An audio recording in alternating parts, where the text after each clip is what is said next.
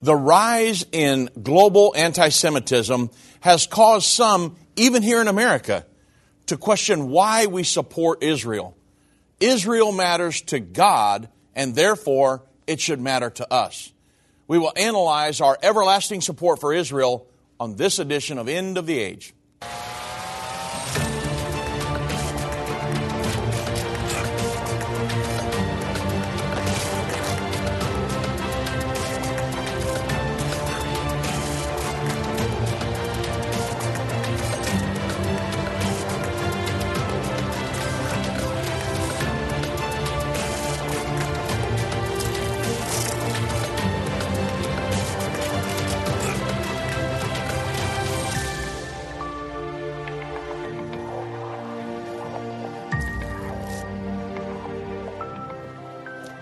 Good afternoon, everybody. I'm Dave Robbins with End Time Ministries. Thank you so much for joining me on this edition of End of the Age.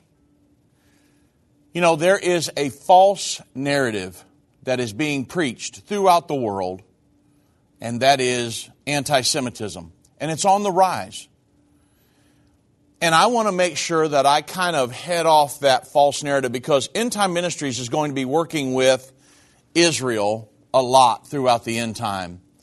And I want to make sure that the next generation comes up, and this generation even, but the next generation especially, that they know why we support Israel, what we're doing in the end time, and the importance of it. Why is it even important? Because there's a lot of people that are pushing anti-Semitism. And if you don't know the history of Israel and what it's all about, you might tend to lead that way. There's a lot of people that saying Israel's an apartheid state and a lot of different things. It simply is not true. And so I'm going to focus on Israel today. We're going to go through some history, what's going on, some anti-Semitism, this false narrative, and make sure that you understand why we, End Time Ministries, and you should support Israel. You know, it's astonishing to me. Back on September 23rd, many of you may have heard about it, the House passed a $1 billion Iron Dome funding after this squad, you know who the squad are, anti-Semites in our Congress, after they got it cut from a spending bill. Now, Iron Dome. So Israel's Iron Dome, that's a missile defense system, and it intercepts missiles that come in that are being shot at Israel. And it can pick them off in the sky. In Israel's Iron Dome, this missile defense system, it intercepted what? I think 90% of the barrage of the rockets that were fired by Hamas in that recent conflict that they had. And it saved countless of lives. Why would you try to defund that or to pull it out of a spending bill? In other words, to give them $1 billion to help fund that. Totally anti-Semitic. And this false narrative, this anti-Semitic false narrative, it's on a rise, even here in the United States. And we've got to try to squash that.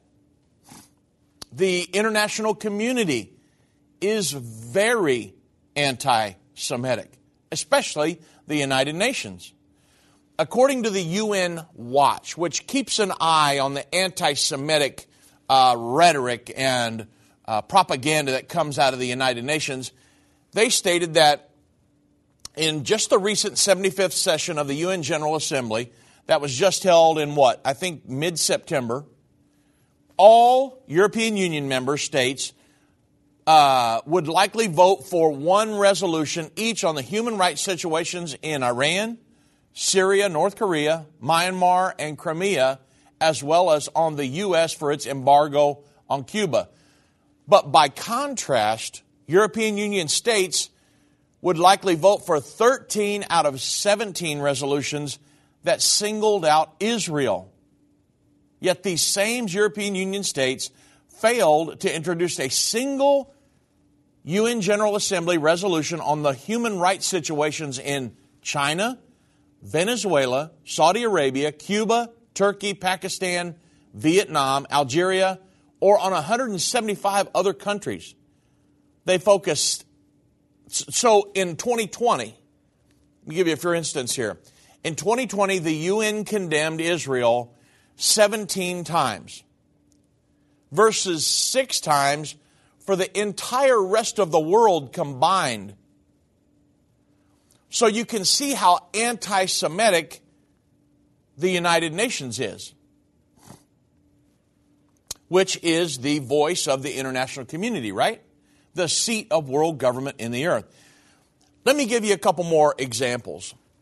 Back on October 13th of 2016, in a 24-6 vote, the United Nations Educational, Scientific, and Cultural Organization, it's called UNESCO,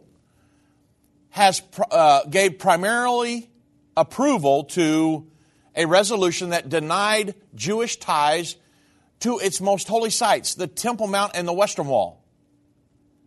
And that's why I'm going to go through some history today and give you the background of all of this, why this is such a false narrative.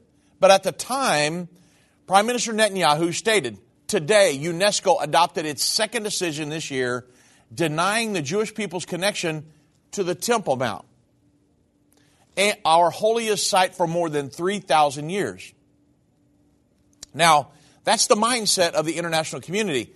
On December 23rd of 2016, you remember, as a parting shot to Israel, the Obama administration abstained from voting on UN Security Council Resolution 2334 and allowing it to become international law. Item number 1 of the UN Security Council Resolution 2334 clearly states that Israel's presence in East Jerusalem is illegal and is a flagrant violation of international law. So it states this: the establishment by Israel of settlements and they say it's the Palestinian territory. It's not the Palestinian territory. So many false narratives going on here. But the establishment of Israel of settlements in the quote-unquote Palestinian territory, occupied since 1967, including East Jerusalem, has no legal validity and constitutes a flagrant violation under international law and a major obstacle to the achievement of a two-state solution, which is anti-Semitic. It's trade land for peace is what the world's trying to get Israel to do. And that solution, and a just, lasting, and comprehensive peace, this is the mindset of the international community against the eastern section of the city of Jerusalem. Now, Bethlehem is included in that, where Jesus was born. But yet they think that Israel should have no right to that. Okay? I just want you to get the big picture here, because you want to teach your children that you should support Israel. Now, I do not agree with everything Israel does. But the nation of Israel being there, God put them there. And God said, I will put my name in Jerusalem 40 plus times in the Old Testament. So God chose Jerusalem as Israel's eternal capital. And we've got to support that. We need to stand with and protect Israel all the way to the end. The Bible says we will do that, but you don't ever want to get caught up in anti-Semitism. Major internet companies are silencing and censoring Christian voices online. These companies are trying to control what you see and hear. Almost 200 videos of ours have been marked as restricted online right now. That's why we launched End of the Age Plus, a platform where the truth won't be censored, a platform where we can preach the message of the gospel. When you subscribe to End of the Age Plus today for just $12.99 a month, you can watch all of our content in a secure, easy-to-view way from your favorite device. When you go to watch.endtime.com and subscribe, you'll get instant access to all of our teaching resources, including Revelation, the Unveiling of Jesus Christ, Understanding the End Time Magazine, and so much more. We will not censor our message to comply with what the world deems as politically correct. Go to watch.endtime.com right now or search End of the Age Plus in the App Store or Google Play. Hi, I'm Judy Baxter. When Irvin and I got married, we didn't realize that our calling would be a prophetic ministry. Since we started End Time Ministries, there have been many times we weren't sure how we would pay the bills. but God has always provided. We started with the magazine, then went on radio and TV, and now we have the Jerusalem Prophecy College in Israel and online and End of the Age Plus. The mission has always been to reach people with the gospel of Jesus Christ and the end-time message. Through the years, my husband would say, we will see revival like never before in the last days. We are living in the end time now. Thank you for walking this journey with us and continuing in prayer. You are a part of the team. Thank you for your generous support. It is necessary for God's purpose. The most important thing is that you are ready when the Lord comes. Our hope is to help prepare you for that day. God bless you, and we love you.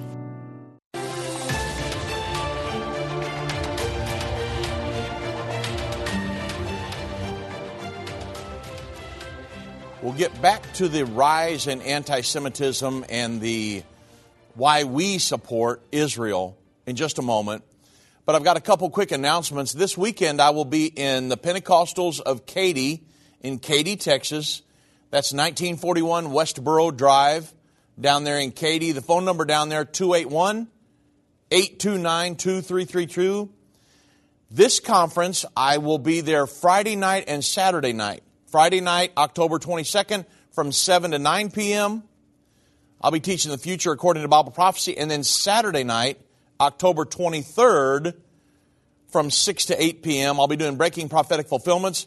We will have a time of Q&A with the audience. I've got some new information to share with you Saturday night, so you don't want to miss that. So I'll look forward to seeing you in Katy, Texas this Friday and Saturday. We'll be traveling down there on Thursday, and if you need more information, everything, maps and everything to get you to the conference is found on our website, endtime.com, at the events and then conference section when the little deal comes down there at the top, the tab. So look forward to seeing you in Katy, Texas this weekend and meeting many of you. God bless. Now, the rise in anti-Semitism in the world today. On May 2nd, 2017, you remember, UNESCO passed a new resolution referring to, throughout the document, to Israel as the occupying power in Jerusalem, indicating that it has no legal or historical ties to any part of the city. Now, for someone to believe that, they have to say, I don't believe the Bible. But if you understand the Bible, if you understand the history of Israel and how much God is vested in Israel and that He loves Israel and that He gave an everlasting covenant to Abraham, that still applies to Israel today. So you could never follow a false narrative like this. Now, also, I mean, it sounds crazy, doesn't it, that to say that Israel has no right to Jerusalem? But there are many people, that's the mindset of the international community.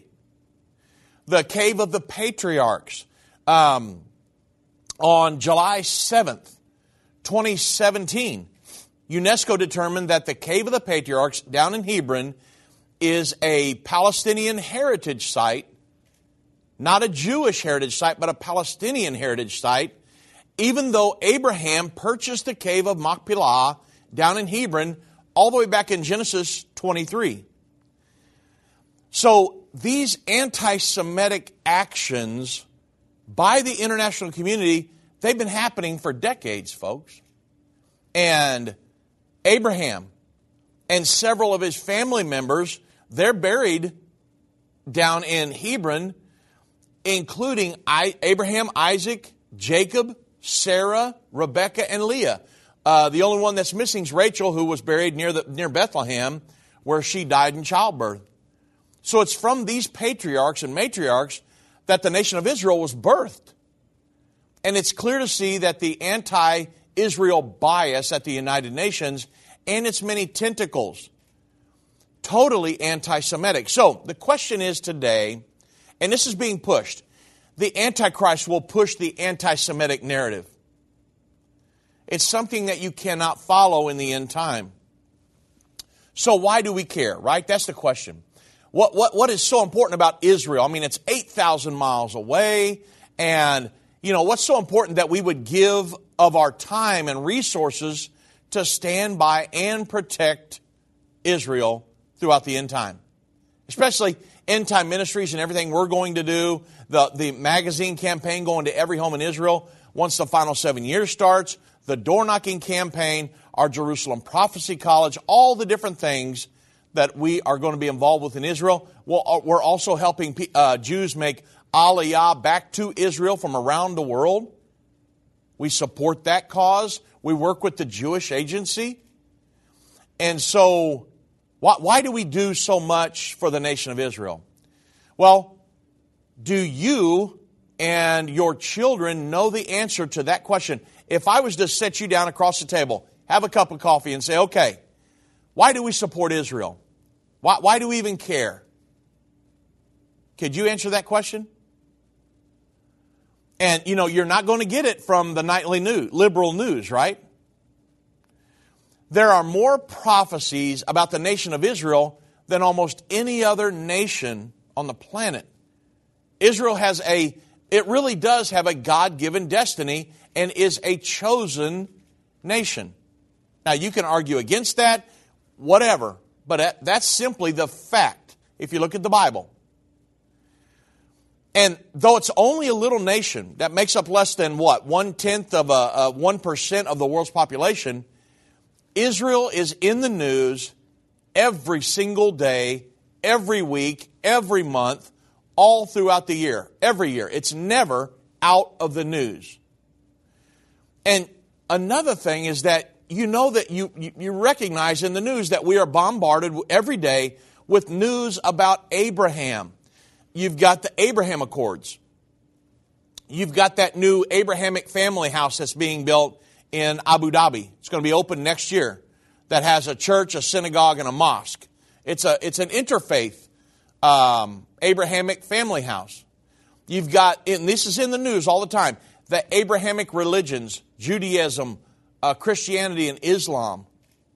And then the prophecies about the end-time Abrahamic covenant that we talk about all the time. I mean, Abraham, this gentleman that was chosen by God, 4,000 years ago, we're still talking about him to this day. He's in the news every day. So why should we care about Abraham? 4,000 years later, right? Well, it all boils down to this. It's a God factor. This is in the Bible. If you understand the Bible, if you understand the story and life of Abraham and the history of Israel, the history specifically that centers around Jerusalem, then you can understand why we as Christians and prophecy teachers that understand the Bible choose to support Israel in every way. I don't support their LGBTQ endeavors and things like that. No, of course I don't support that. But I support the nation of Israel as a whole because there's going to come a time when all those that have made it through the Great Tribulation and have made it through the Battle of Armageddon, that when the Lord comes back, plants His feet upon the Mount of Olives, they will recognize Jesus as the Messiah. And the Bible says in Romans 11, 25 and 26, that when the fullness of the Gentiles be come in, all Israel will be saved. They're going to recognize Jesus as the Messiah, and they are going to be born again at that point. They'll have to be. So, let's talk about Abraham for a moment. If you don't understand the history, very important. The first 11 chapters of the Bible, now think about this. First 11 chapters of the Bible devoted to 2,000 years of human history. The Adam and Eve, the flood, everything that happened, the entire, a lot of the beginning, the institution of marriage, all of that is set up prior to Cain and Abel. All of those stories prior to Abraham coming on the scene. 2,000 years of recorded history. The Tower of Babel, all of that. In the first 11 chapters of the Bible. But when a man named Abraham arrives on the scene, God slows down and spends the next 12 chapters on the life of one man. And that indicates how important Abraham was in the plan of God for humanity. I mean, Abraham becomes the father of the physical people of God, the Jews, but also the father of the spiritual people of God on the earth, the church. Look back in Genesis 12, verses 1 through 3. It says, Now the Lord had said unto Abram, Get thee out of thy country, and from thy kindred, and from thy father's house, and unto the land that I will show you. God specifically chose the land that He wanted to show Abraham. And He said, I will make of thee a great nation, and I will, here it is, I will bless thee, and make thy name great, and thou shalt be a blessing. And I will bless them that bless you, and I'm going to curse them that curse you. And in thee shall all the families of the earth be blessed. Folks, from this scripture right here alone, regardless of what happens from then on, God made an everlasting covenant with Abraham. And He said, I'm going to bless them that bless you, and I will curse them that curse you. Right there, I know the Bible, I believe the Bible, and that means, guess what? Dave Robbins will always support the nation of Israel. So, you understand that Abraham was called Abram until God changed his name. And this is God's call to Abraham, or Abram. And he was called to go to the promised land, the land known today as the nation of Israel. And from this one man, every family on earth would be blessed. He would be a blessing to any who blessed him, and they would be blessed, and any who would curse him, they would be cursed. So this promise is still applicable to the offspring of Abraham, the nation of Israel today. We want to bless them. That's why we are so vested in the nation of Israel today. Now, I love the Jewish people. I have many, many friends, longtime friends of Jews in Israel. I love those people. All of my childhood heroes coming up through Sunday school, they were all Hebrews, right? And the apostles, and you look at King David and Abraham and Moses and all of the major the prophets in the Bible, Daniel. I mean, they were our childhood heroes, right? David fought Goliath, and Noah and the flood and everything. And then, of course, the apostles, which taught the gospel throughout the New Testament. So, I love the Jewish people. And then, then of course, God gave Abraham two promises. He gave him the promise of the promised land and the promise of the promised seed, singular. So he was going to be blessed, Abraham's seed, or the lineage, but also there was a singular promised seed that it was promised to Abraham. Genesis 15 tells us about the promised land. Genesis 15:12. And when the sun was about to go down, a deep sleep came over Abram, and lo, an horror of great darkness fell upon him. In the previous verses, God told Abraham to prepare a sacrifice. When Abraham did so, darkness came over him and he fell into a trance. Then Genesis 15:17 through 18 says, And it came to pass that when the sun went down, it was dark, behold, a smoking furnace, a burning lamp that passed between the pieces of the sacrifice. In the same day the Lord made a covenant with Abram, saying, Unto thy seed have I given this land. Now, these are the promises, everlasting promises to Abraham. That still applies in 2021. So when the international community comes along and says, well, they don't have a right to Jerusalem, I almost laugh. Because I'm like, you don't have the United Nations, totally humanitarian organization. They don't know anything about the Bible or God. And really don't care about God. So they don't care about this everlasting covenant between Abraham and the lineage of Abraham, Isaac, and Jacob.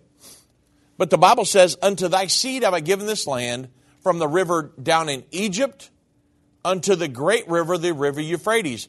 So God made an unbreakable covenant with Abram. He had journeyed to the promised land, the land of Israel. And in verse 18, God laid out the rough boundaries of the promised land. from the river Egypt unto the great river Euphrates. So Israel has never really had all of its land except during one era. That was during David and Solomon's reigns, that Israel's boundaries covered the area from the river in Egypt all the way up to the Euphrates River, way up in the north, way up in Syria. And though Israel does not have all of this land now, the promise is still just as valid as it ever has been. So Genesis 17:19 talks about the promised seed, singular. It says, and God said, Sarah, thy wife, shall bear thee a son indeed, and thou shalt call his name Isaac. And I will establish my covenant with him for an everlasting covenant, and with his seed after him. And so at this time, Abraham was 100 years old. Sarah was 90. So according to Scripture, Sarah had already gone through the change of life. And for this promise to be fulfilled, that would be as supernatural as a virgin birth, right? I mean, he's going to bring forth a promised seed that God is telling Abraham about. And so this promise that it was fulfilled as God said it would be. I mean, Sarah became pregnant at 90, and the baby was born, and they named him Isaac. Abraham and Sarah had no doubt Isaac was a special child, obviously. I mean, it was an incredible event. God was working his plan in the earth. And so a time came when God needed to test Abraham. God was making Abraham the pivot of human history, right? So, I mean, like we're talking about it in the news every day. And so the father of the Jewish people was Abraham. God was making him that. He chose him to be that. And the father of the church on the earth. So you can see that. Why do we talk about Abraham every day? Because he was the pivot, one of the main pivots in human history. And we're still being blessed as a result of that. And I'll tell you why on the other side of the break. Whether it's a global pandemic, threat of war, or floundering economies, end-time events are happening around the world every day. How can you have peace in a world of such great uncertainty? With the End Time Magazine subscription, you can gain a deeper understanding of current events and its prophesied repercussions. End Time Magazine's exclusive content and prophetic insight allows you to understand where we are in the end time. It will give you peace when horrific news and events happen. When you subscribe today to End Time Magazine for 12 months for just $19.99, you can have hope for the future because you will understand what the Bible says about the time we are living in. You'll get access to exclusive articles like the Prophesied American-Israeli Alliance, End Time Do's and Don'ts, and Could School Choice Save America? Subscribe for you or a friend right now. Go to endtime.com or call 1-800-END-TIME. That's 1-800-END-TIME.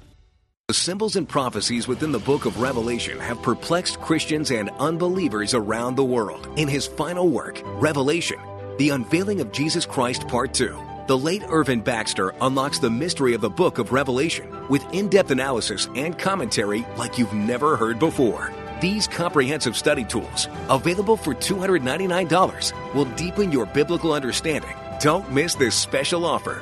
Call 1-800-END-TIME or go to endtime.com. If your station only carries the first 30 minutes of End of the Age, go to endtime.com and click the watch button to continue today's broadcast. You can also finish up later by clicking the archive button.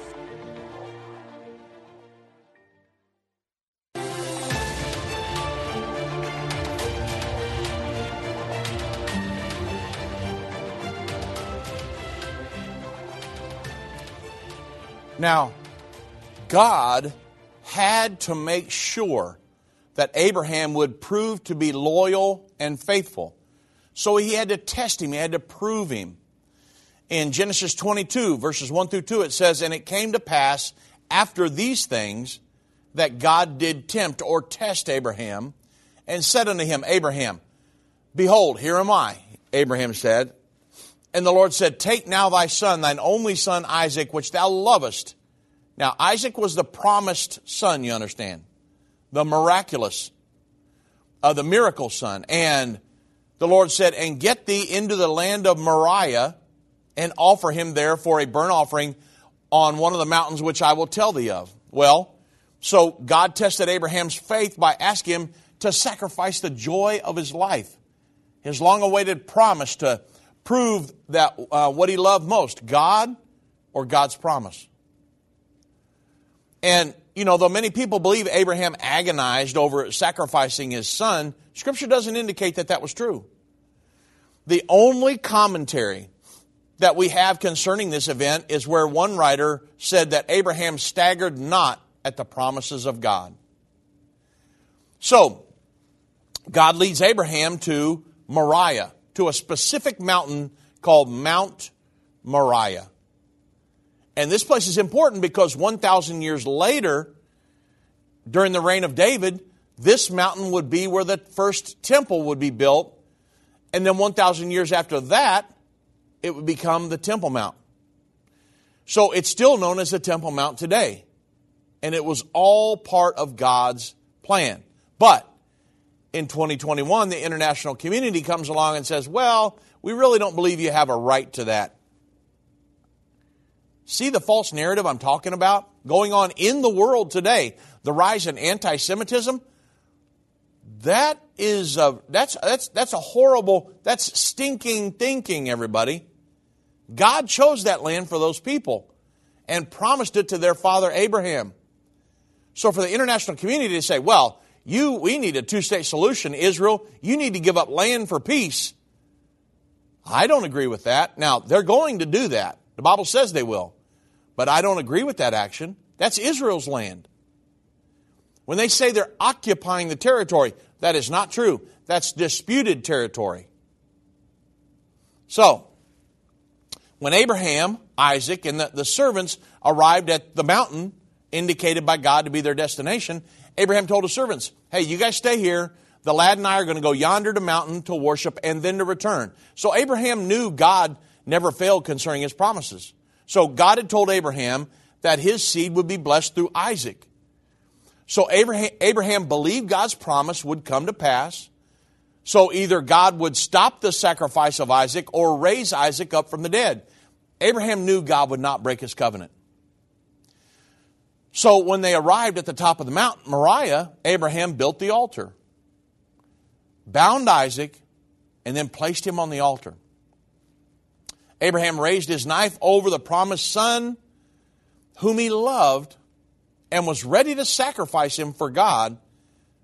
And sooner or later, everybody, God's going to ask everyone who follows him for the thing they love the most.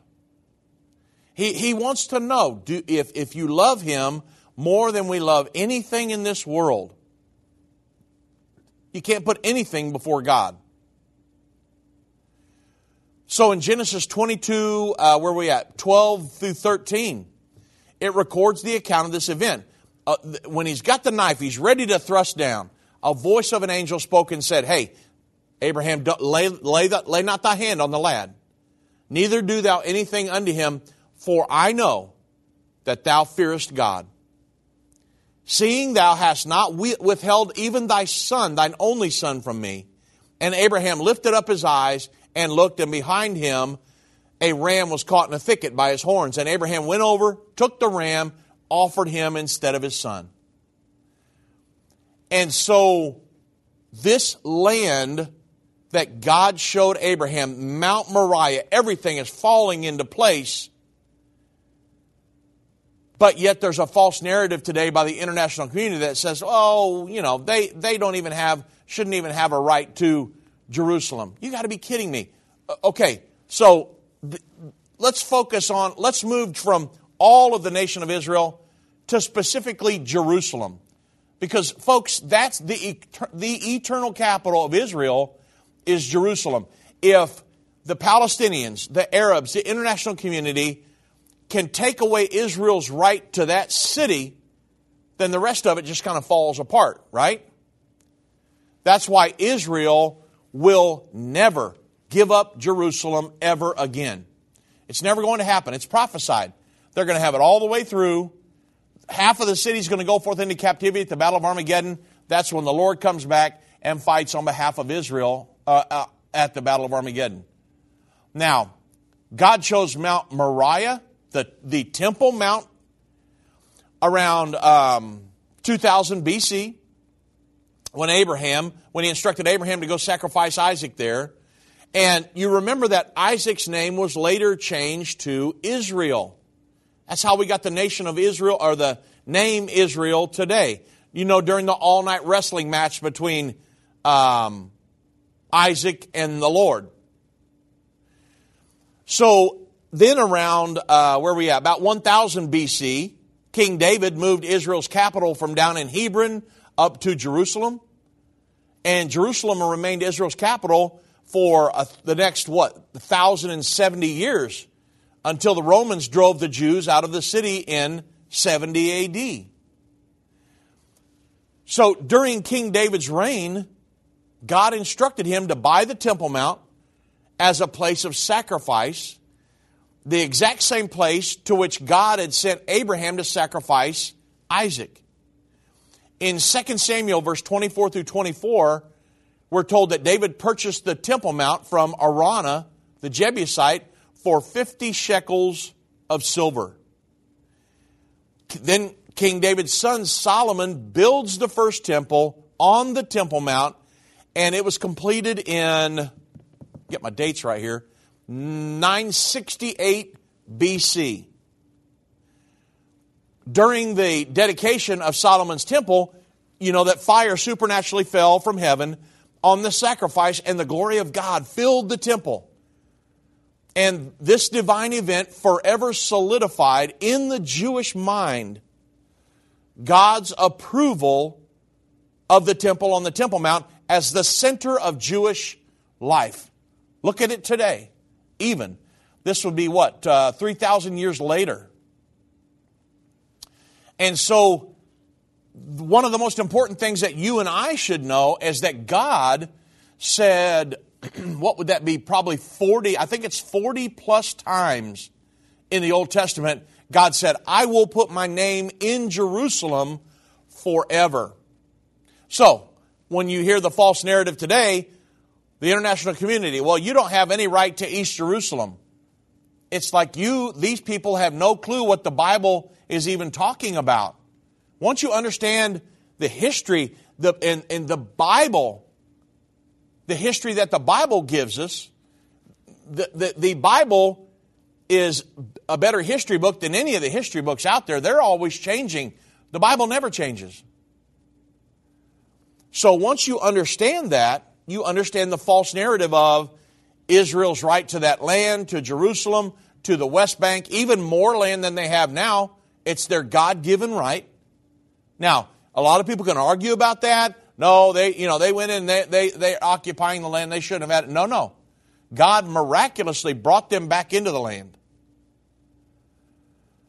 And so, whether people believe that or not, that's the way the Bible reads, and we're always going to go with the Bible version, right? I mean, you have to. That's one of the reasons prophecy is so important. Prophecy is a great way to validate the Bible. So, the Lord appeared to Solomon at that time, at night after the dedication, and he said, hey, I've heard thy prayer and have chosen this place to myself as a sacred, house of sacrifice. That's in 2 Chronicles 7:12. And he went on to say, for now have I chosen and sanctified this house. Now this is Almighty God, that my name may be there forever. Now think about the Temple Mount today. And that mine eyes and mine heart shall be there perpetually. That's 2 Chronicles 7:16. So, folks, this is a God thing here. This is not something that we can just erase from history. This is a God thing. And if you believe the Bible, if you believe in God, if you understand His Word is true, then you would never believe the anti-Semitic rhetoric and the false narrative that's coming from the international community and people right here in the United States. We will support Israel all the way. Now, moving on to 2 Chronicles 33:7. It says that not only will God put His name in the temple, but also he would put his name in Jerusalem forever. Jerusalem's the only city on earth in which God said he would put his name there forever. You understand? So think about that, though. With this pronouncement, the wars over Jerusalem began. I mean, it appears as if Satan said, well, hey, if you want your name there, then that's exactly where I want my name. And since that time, there have been more wars fought over the city of Jerusalem than any other city on the planet. Folks, this is a spiritual battle between God and Satan. Guess who wins in the end, though? It's no competition. God's going to. Satan's no competition for God. A lot of people like to build Satan up and, ooh, Satan. No. Hey, listen, if you're serving Jesus Christ, greater is he that's in me than he that's in the world. My hope and faith and trust is in Jesus Christ. It's not in the government. It's not in my insurance plan. It's not in my relatively small bank account. My hope and faith and trust is in Jesus Christ. And guess what? He has never, ever, ever failed me. Never. Not one time. I was talking to our staff the other day. I said, would somebody give me a time when God has failed you? Nobody could. Never. Never.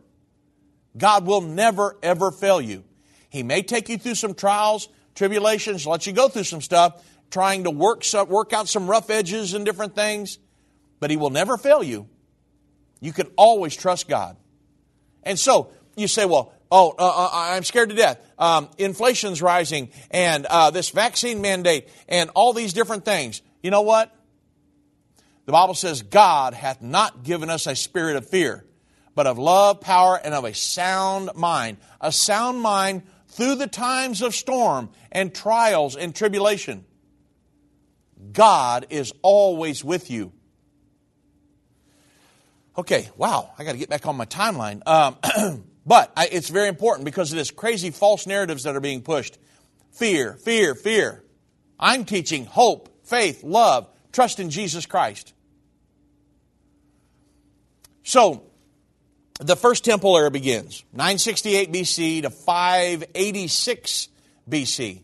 Solomon's first temple stood from 968 BC to 586 when the Babylonian king Nebuchadnezzar destroyed the temple and the city of Jerusalem, carrying the people of Judea away as slaves into Babylon.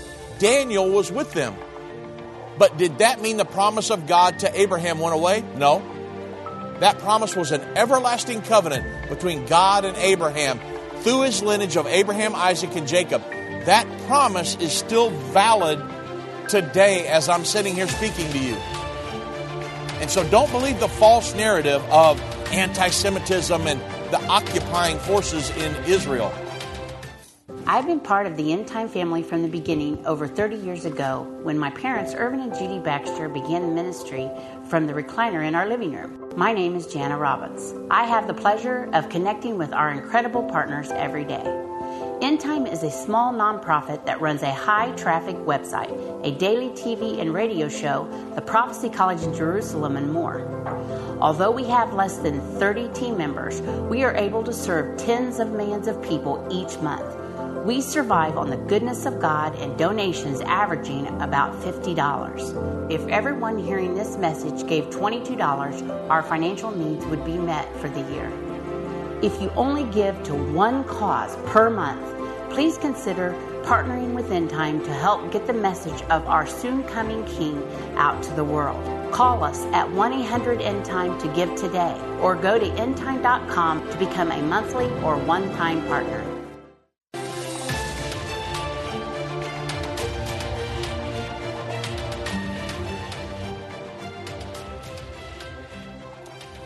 So the people of Judea, they're carried away as slaves down into Babylon. And during that following 70 years of captivity, devout Jews turned their faces 3 times each day towards where? Jerusalem. And they asked God to forgive them of their sins and to return them to the holy city. Well, God answered their prayer in 538 BC when the Persian king Cyrus released the Jews from their captivity and decreed that the temple should be rebuilt. And, of course, you remember the story. Led by Zerubbabel, the temple was rebuilt on the Temple Mount Not in the city of David, but on the Temple Mount. They rebuilt it on the exact foundations. The Bible tells us that. And it was being completed in 516 BC.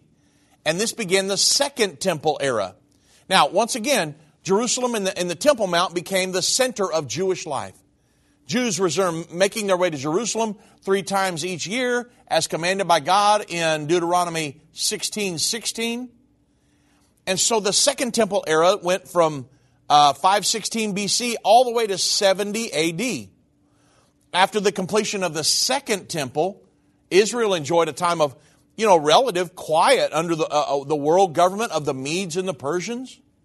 I mean, even when the Medes and the Persians were conquered by, Alexander the Great and his Grecian armies, Israel continued really living in the Holy Land with Jerusalem as its capital. But then came the Romans. The Roman general Pompey, he conquered Jerusalem in 63 BC, and placing Israel in the Roman sphere of influence by returning to the Hasmoneans to power. So, in 40 BC, Herod was appointed king of the Jews by the Roman state, and he was entrusted with enforcing Roman influence in the Holy Land and with, of course, collecting the Roman tax. Many of you have watched The Chosen, and you could see the oppressive Roman forces there in Jerusalem. And they were, remember what Peter and them are always talking about, the tax, right? So, in 37 BC, Herod the Great captured Jerusalem, ending the Hasmonean rule. And because Herod ruled Judea as a client king of the Romans, the Jews hated him. And in an attempt to gain favor with the Jews, Herod the Great remodeled the Second Temple and make it larger and more beautiful. And Herod, or the big platform that stands there today on the Temple Mount with the big wall, which is part of the Wailing Wall, that is the platform that Herod built. And so it was said of the refurbished Second Temple, he that has never seen Herod's temple has never seen a beautiful building in his life. Well, that brings us to the birth of Jesus. Since 600 BC, the Jews had lived through the global empires of Babylon, Media, Persia, Greece, and now Rome. In that region right there. So in spite of living under the domination of one world government after another, there still burned in the hearts of the Jewish people the promise of the Messiah, who would liberate them from their enemies and establish a reign of peace and justice. So in the 400 years preceding the birth of Jesus, no prophet had appeared to the Jewish people. It was as though God had simply fallen silent. The last word they had received from God had come from the prophet Malachi. He said, "Behold, I will send you Elijah the prophet before the coming of the great and dreadful day of the Lord. And he shall turn the hearts of the fathers to the children, and the hearts of the children to their fathers, lest I come and smite the earth with a curse." That's Malachi 4, 5, and 6. 4, verses 5 through 6. So the Jews looked for Elijah to come, and they hoped for an end to all the strife that continually ripped Israel apart. And then one day it happened. Wise men from the east showed up at Herod's palace, claiming that they had been guided by a supernatural star to come worship a child that was to be the king of the Jews. Well, Herod was beside himself. He summoned the Jews, the high priest, and he said, "Where's the Messiah supposed to be born according to the prophets?" "That's specifically prophesied in Scriptures," replied the high priest. "Micah clearly tells us. But thou," it says, "but thou, Bethlehem Ephratah, though thou be little among the thousands of Judah, yet out of thee shall he come forth unto me that is to be a ruler in Israel, whose going forth has been from of old, from everlasting." Micah 5:2. So Herod explained to the wise men that Bethlehem was some 5 miles to the south. You can go there today. You can be in Bethlehem in no time from Jerusalem. And he instructed them to return to him after finding this newborn child so that he could worship him. But Herod didn't want to worship the King of the Jews. Instead, he wanted to kill him. Well, it was about this same time, the shepherds on the hills just outside of Jerusalem, they were visited by a host of angels. And the angels said, "We bring you good tidings of great joy, for unto you this day is born in the city of David a Savior, which is Christ the Lord." The shepherds left their flocks to go find the child. Sure enough, they found a babe wrapped in swaddling clothes, lying in a manger, just like the angels had said. They bowed and worshiped him. Now, Bethlehem, where Jesus was born, that's in the West Bank region, in eastern Jerusalem right there in the West Bank part. And yet, the international community doesn't believe the Jews have a right to that area. It's crazy. But a lot of people are believing this false narrative that's put out by the international community.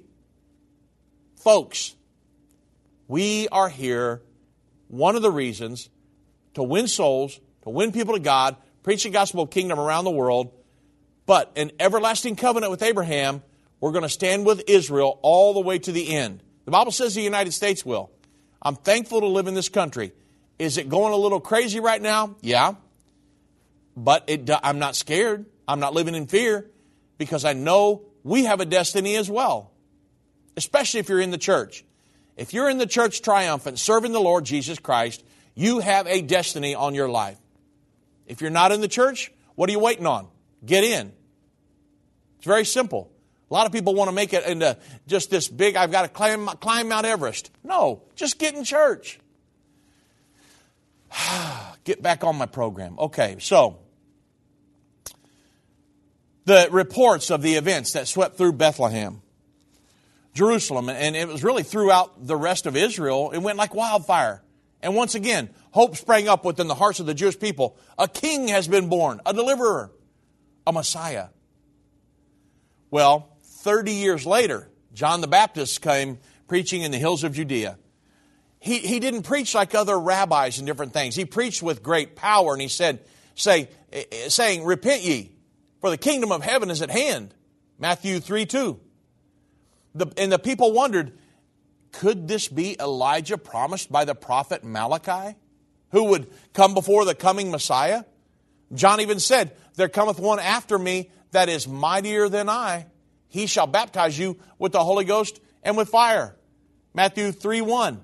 That would be Matthew 3:11. So then Jesus came preaching. He healed the sick. He even raised the dead. He fed 5,000 men with 5 loaves and 2 fishes. Surely he was the Messiah. Many in Israel believed on him. But the religious leaders of Israel hated him. They were jealous of him because of the crowds of the people that followed after Jesus. And he was a threat to the religious traditions and they had formed through the centuries. So he was a threat to the religious authority that they had exercised over the people of Israel. He could not be tolerated. He had to die. So, 3 days before his crucifixion, Jesus stood on the Mount of Olives looking over the city of Jerusalem. And in Matthew 24, it's in Matthew, it says, "O Jerusalem, Jerusalem, that thou killest the prophets and stonest them which are sent unto thee. How often would I have gathered thy children together, even as a hen gathereth her chicks under her wings, but you would not." That would be Matthew 23:37. So Jesus is weeping over Jerusalem, and he's prophesying its destruction. Luke described the same scene as Matthew, but in more detail. He said, "And when he has come near, he beheld the city, and he wept over it, saying, If thou hadst known, even thou, at least in thy day, the things which belong unto thy peace, but now they are hid from thine eyes, for the days shall come upon thee, that thine enemies shall cast a trench about thee, and compass thee round, and keep thee on every side, and shall lay thee even with the ground, and thy children with thee, and they shall not leave thee one stone upon another, because thou knewest not the time of their visitation. That's Luke 19:41 through 44. So, it happens. The Romans destroyed Jerusalem in 70 A.D. It was only 30 or 40 years after the prophecy of Jesus that the Roman armies came, camped around Jerusalem, and they invaded the city and burnt the temple to the ground. Not one stone was left on another. The platform and the wall that Herod built is not the temple. It was the platform the temple was built on. And they tore the temple down, just like Jesus said they would. Well, then in 135 A.D., the Roman Emperor Hadrian totally banned Jews from living in Jerusalem. This began the almost 2,000 years of Jewish exile from the Temple Mount and the city of which God had said, I will put my name there forever. So, the exile began in 70 A.D., and in 1878 years later, in 1948, Ezekiel chapter 37 prophesies, Ezekiel's boneyard, that I will bring this nation back together from the death. We believe that Ezekiel's boneyard, Ezekiel was seeing a vision of the Holocaust and the crematoriums and the bones laying everywhere. And God brought that nation back together. Ezekiel 37 is God in the end time bringing Israel back together as a nation.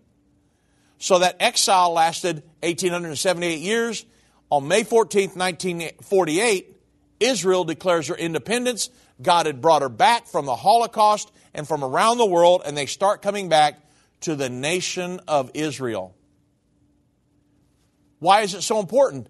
God promised Abraham an everlasting covenant. Abraham, get you out of your homeland and of your kindred. I'm going to take you to a land that I'm going to choose specifically for you and for your descendants forever. That's the nation of Israel today.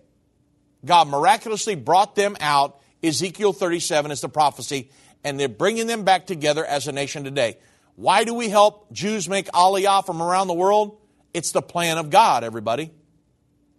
Why are we going to help the Jews in Judea? It's the plan of God. Why do we have a Jerusalem Prophecy College in downtown Jerusalem? It's the plan of God. And so it's very important that we understand we don't want to pay any attention to the false narratives being preached about anti-Semitism and anti-Israel. No, we do not agree with that. I love Israel. I love the people of Israel. I have many friends in Israel today that are wonderful people. And we will stand with them all the way to the end. Why? Because of the God factor. We love Israel because God loves Israel. They gave us our Bible. God bless.